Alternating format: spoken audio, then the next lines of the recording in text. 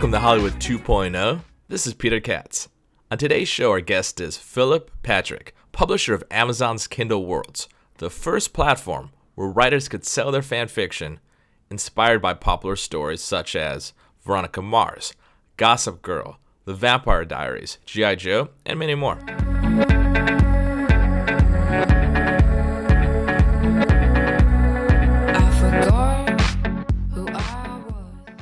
Kindle Worlds is a platform. We started it last summer, June of 2013. And the idea behind it was we saw a lot of writers out writing fiction inspired by TV shows, movies, games, all kinds of stuff that they loved. And it's all over the web. It's on a lot of amazingly cool sites. But when we look at it, we realized writers didn't have the ability to sell it if they chose to. They couldn't do that because they'd be violating somebody's copyright. So we thought, well, how can we change that? And so we developed the platform, got the licenses in place to allow writers to come into the worlds that we have licenses for, write new stories based on those worlds, and we publish them onto Kindle. And it's a pretty cool thing. So name some of the most prominent story worlds that you're offering through the platform. We have over 20 worlds up right now, and we're aiming to, and every day we try to add new ones to create a great range. So we have the world of Kurt Vonnegut, Slaughterhouse-5, Kilgore Trout, and just last week we launched Veronica Mars into Kindle Worlds. We also are about to launch G.I. Joe. We also have a lot of great comic books from a company called Valiant, based in New York, Bloodshot, Harbinger, Archer and Armstrong. And we also are working with a lot of independent writers. And I think one of the themes that we see here are how writers are able to write in these worlds, but also a lot of writers are contributing their worlds into Kindle Worlds. So one of the great writers we have up right now, among many, is a guy named Hugh Howey. And he did a series called Wool, and which is going to be made into a movie by Ridley Scott. And so we have his world up too. So we look for a lot of variety and things that we think writers will like. So what's attracting authors and rights holders to Kindle Worlds? Like what is driving them to jump in and get their hands dirty with this completely new platform? I think, there's two questions in there about writers and rights holders, and I think they approach it for different reasons. And there's obviously some overlap. I'm going to start out with the rights holders, then we'll talk about the writers in a minute. From a rights holder perspective, a creator, a movies company, a TV company, whatever it may be, I think it's a level of engaging with fans that we're seeing it more and more. I mentioned Veronica Mars earlier. The Veronica Mars movie launched last week, and was funded by Kickstarter. That's how it got started. How Rob Thomas got the money to get that going. With funding from all of the marshmallows out there. So we're seeing fan engagement get into worlds in entirely new ways, and I think people who are into their audience are seeing Kindle Worlds as one more extension of that. They also, I think a lot of them love to see the stories. The creators have started these worlds. I think one of the things that combines these worlds together is that they are incredibly broad, rich experiences with lots of characters, lots of storylines, great settings. And there's no way one person can explore them all, or one creative team can explore them all. So letting people in to take side characters out and understand them more are a small event in a storyline. Would you consider like prototyping or like R&D, like in some ways that they're kind of experimenting for how far they could take it? I think, that could absolutely be a wonderful side product of this. If the film company or a TV company saw something they like, saw people responding to it, that might open up an avenue that they want to explore more. I think from the writer perspective, I think there's a couple motivations. I think one motivation is when you fall in love with something, when you fall in love with characters, storylines, writers want to respond, and writers respond by writing. So that's giving them the opportunity to do that is part of why we launched, of course. I also think it's a great opportunity to get good at the craft.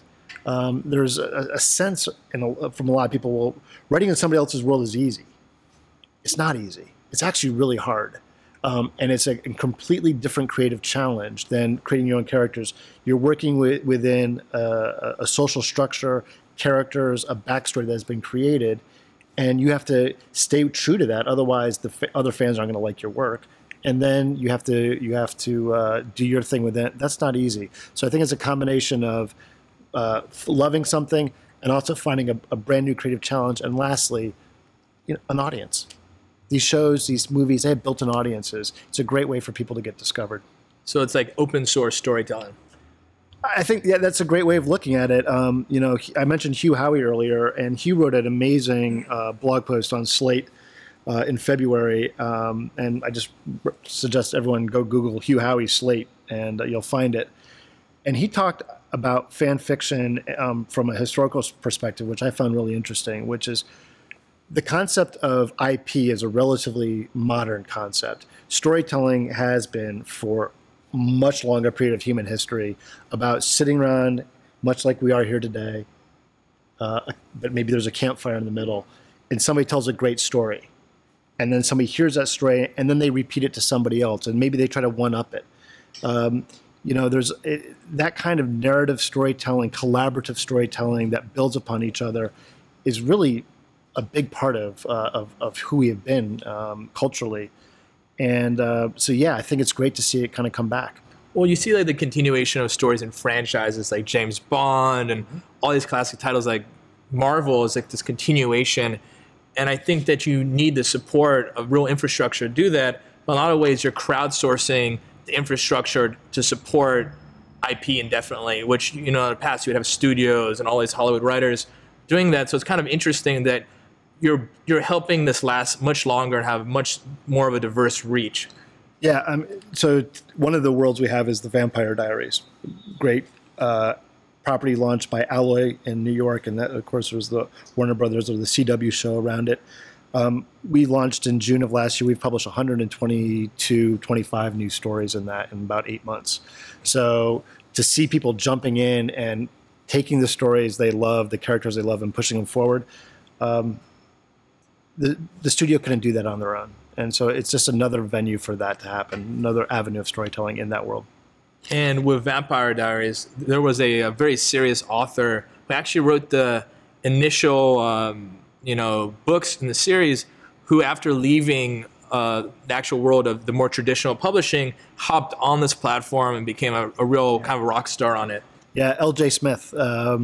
She wrote the first Vampire Diaries books, and very successfully, huge bestsellers, tons of copies sold, and then that franchise got taken over by other writers, which often happens with franchise writing, and she still had stories she wanted to tell, and so when we opened up the world, her agent reached out to us and said, "Hey, we want to put some stories up," and we were like, "Yeah, we think it's cool." But it's like an underdog story. It's like, no longer write for the big book. What's going to happen next? Well, we're going through Amazon now. Look at what happens. It's kind of a cinematic thing. Is that she went from one place and landed here, and who knew how I was going to respond? But she really broke out as a hit writer.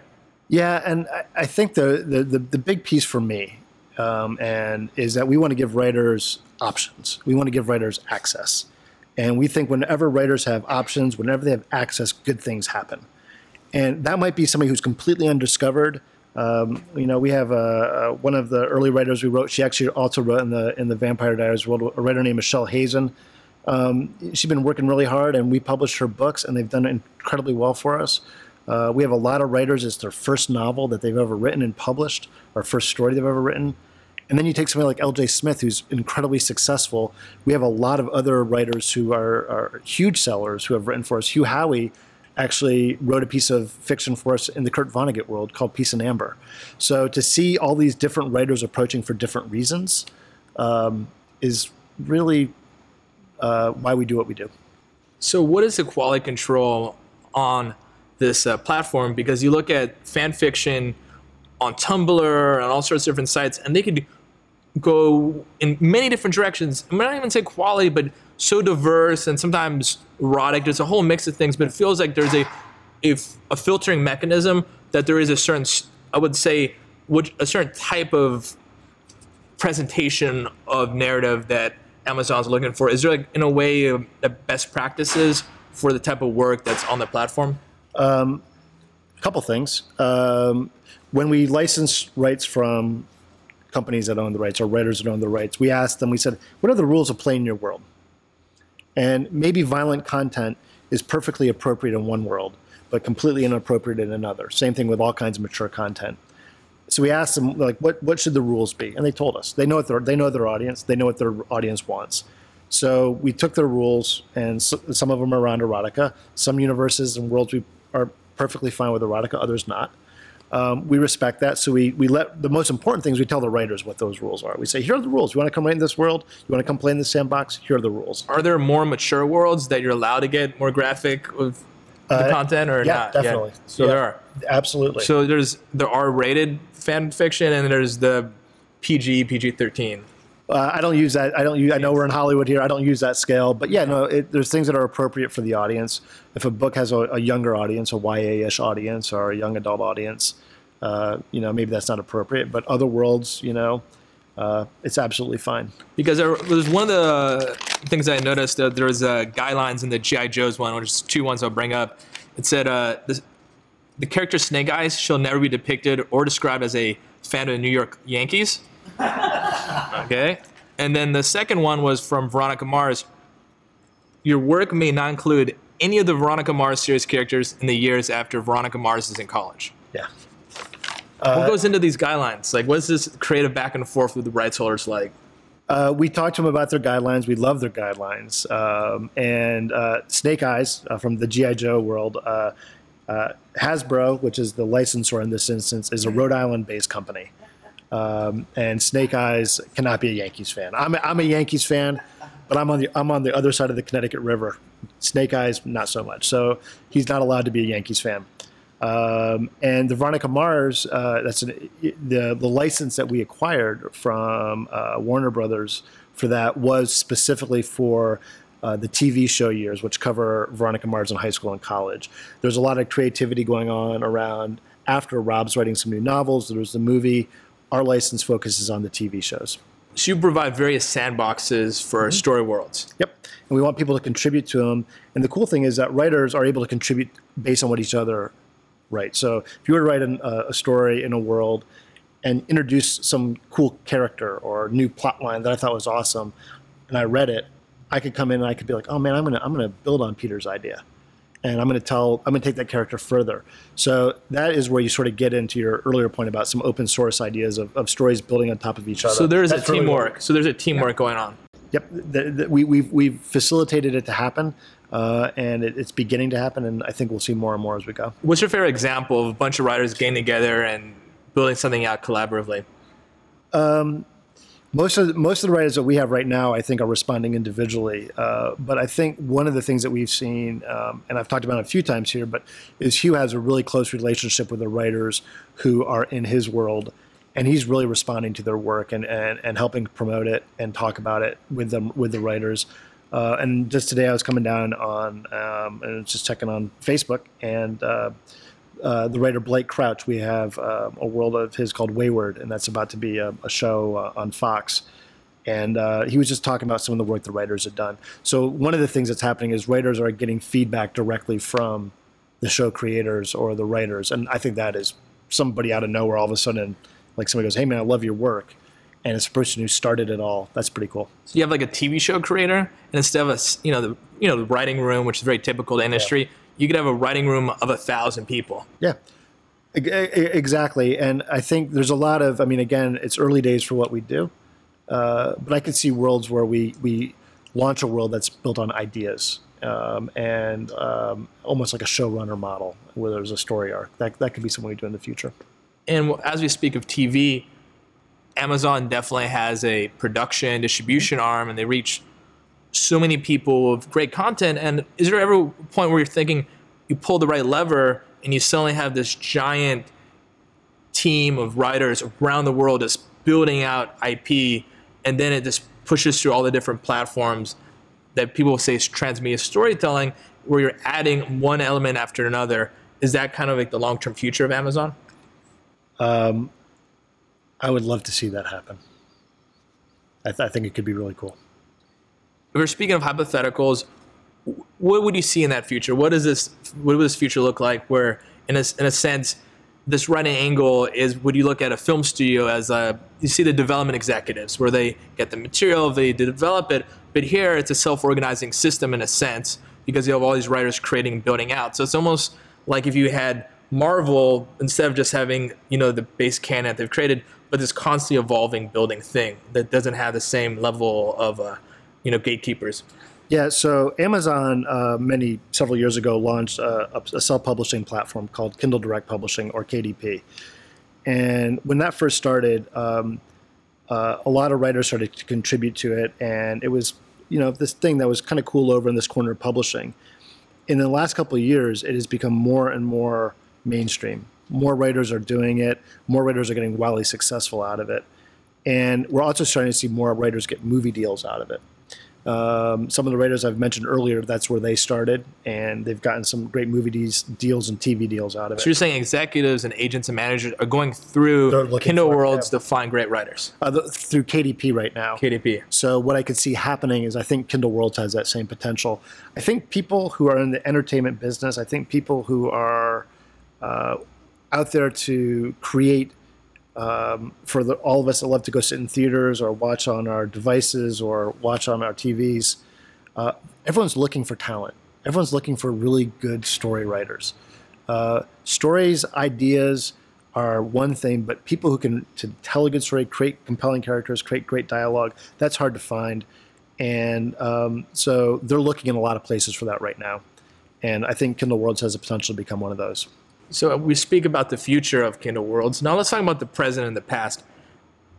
Amazon has more analytics to understand its consumers than almost any other company. I mean, you look at Netflix and a couple other big names. What are you learning as you go? What are the biggest lessons over the lifespan of Kindle Worlds that you could speak of? I'm going to sound a little boring, but I'm going to tell you the truth. Quality sells. People who tell good stories, where customers like it, those are the things that customers are looking for, readers are looking for. Something comes up and it's not. I mean, we've published over 400 stories in 8 months, and we give writers a lot of access just to come on and get their stuff up there. A lot of it is tremendous. Some of it is really good, and then occasionally there's something that's not so good. And just like any other form of entertainment, people gravitate towards the better stuff. Now we say better, but when you look at fan fiction, it covers very specific areas sometimes. Niches, they change genders of characters, races, orientation. Is there ever a time where you go, we have the long tail effect where this really is great for this demographic, it's ranked to that demographic, and then this is the same story and it's written in a different way. So you're able to cover a larger market because of the ability to shift perspectives with this type of fan fiction? I think that writers I think one of the things writers love to do is take characters and do gender bending or put them into different circumstances that are kind of outside of what the original writers have done.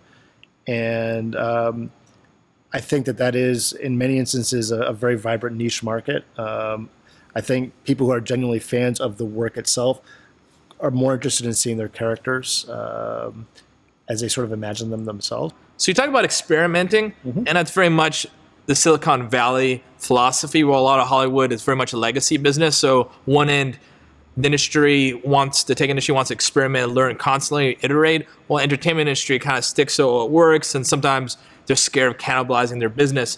How do you deal with that tug of war between dealing with content but also dealing with technology?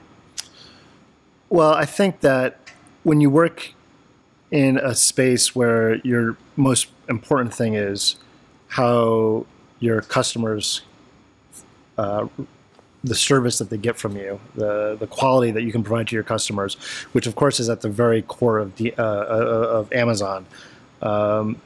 You are willing to take chances on their behalf. You're willing to try new things for them.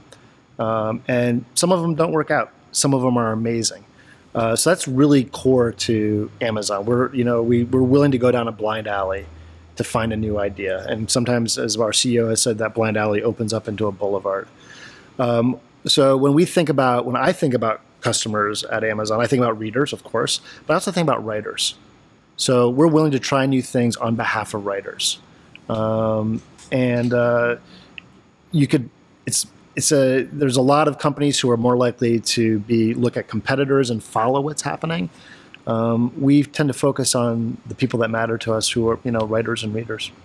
So you're building out the super team of authors on this platform, and success would be having even larger, more powerful team of writers. You're saying covering more genres. Like, what does the success look like when you say writers is the metric for success?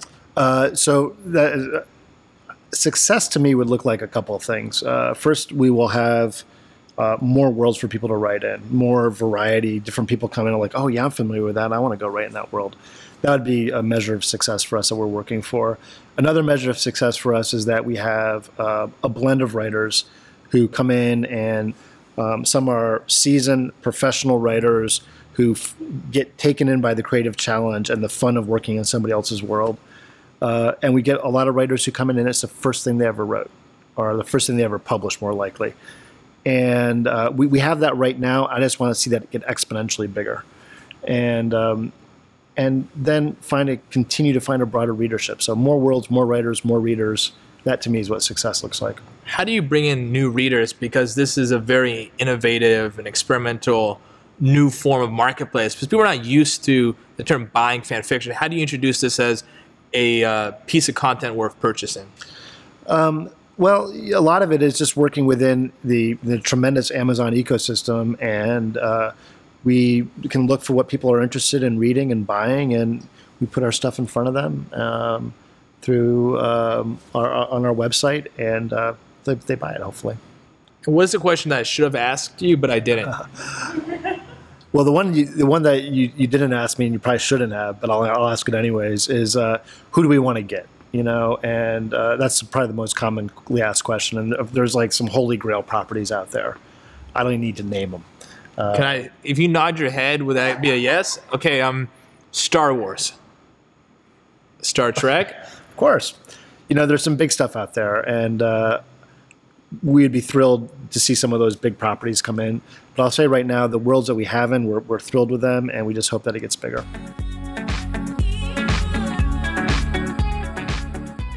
Thanks for listening to another episode of Hollywood 2.0. This is Peter Katz. Feel free to contact me at Katz, K-A-T-Z, films@gmail.com, and follow me on Twitter at PeterKatz1. And you could also check out more episodes of Hollywood 2.0 on SoundCloud and iTunes. So get lost. Get lost. I'm gonna start to run to the sound of the drum, and it's just